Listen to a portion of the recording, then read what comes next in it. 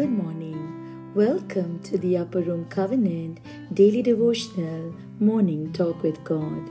Today's promise is from Luke chapter 21 verses 1 to 3. While Jesus was in the temple, he watched the rich people dropping their gifts in the collection box. Then a poor widow came by and dropped in 2 small coins. "I tell you the truth," Jesus said. "This poor widow has given more than all the rest of them."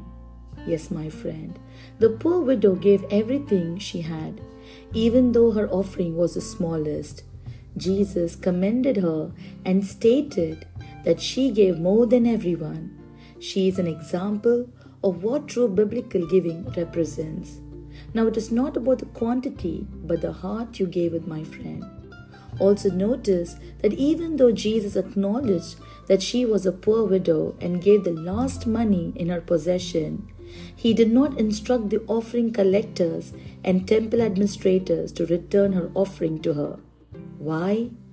God expects us to give even from the little that we have, beloved. So don't hold too tightly to what you have and continue to wish you had more.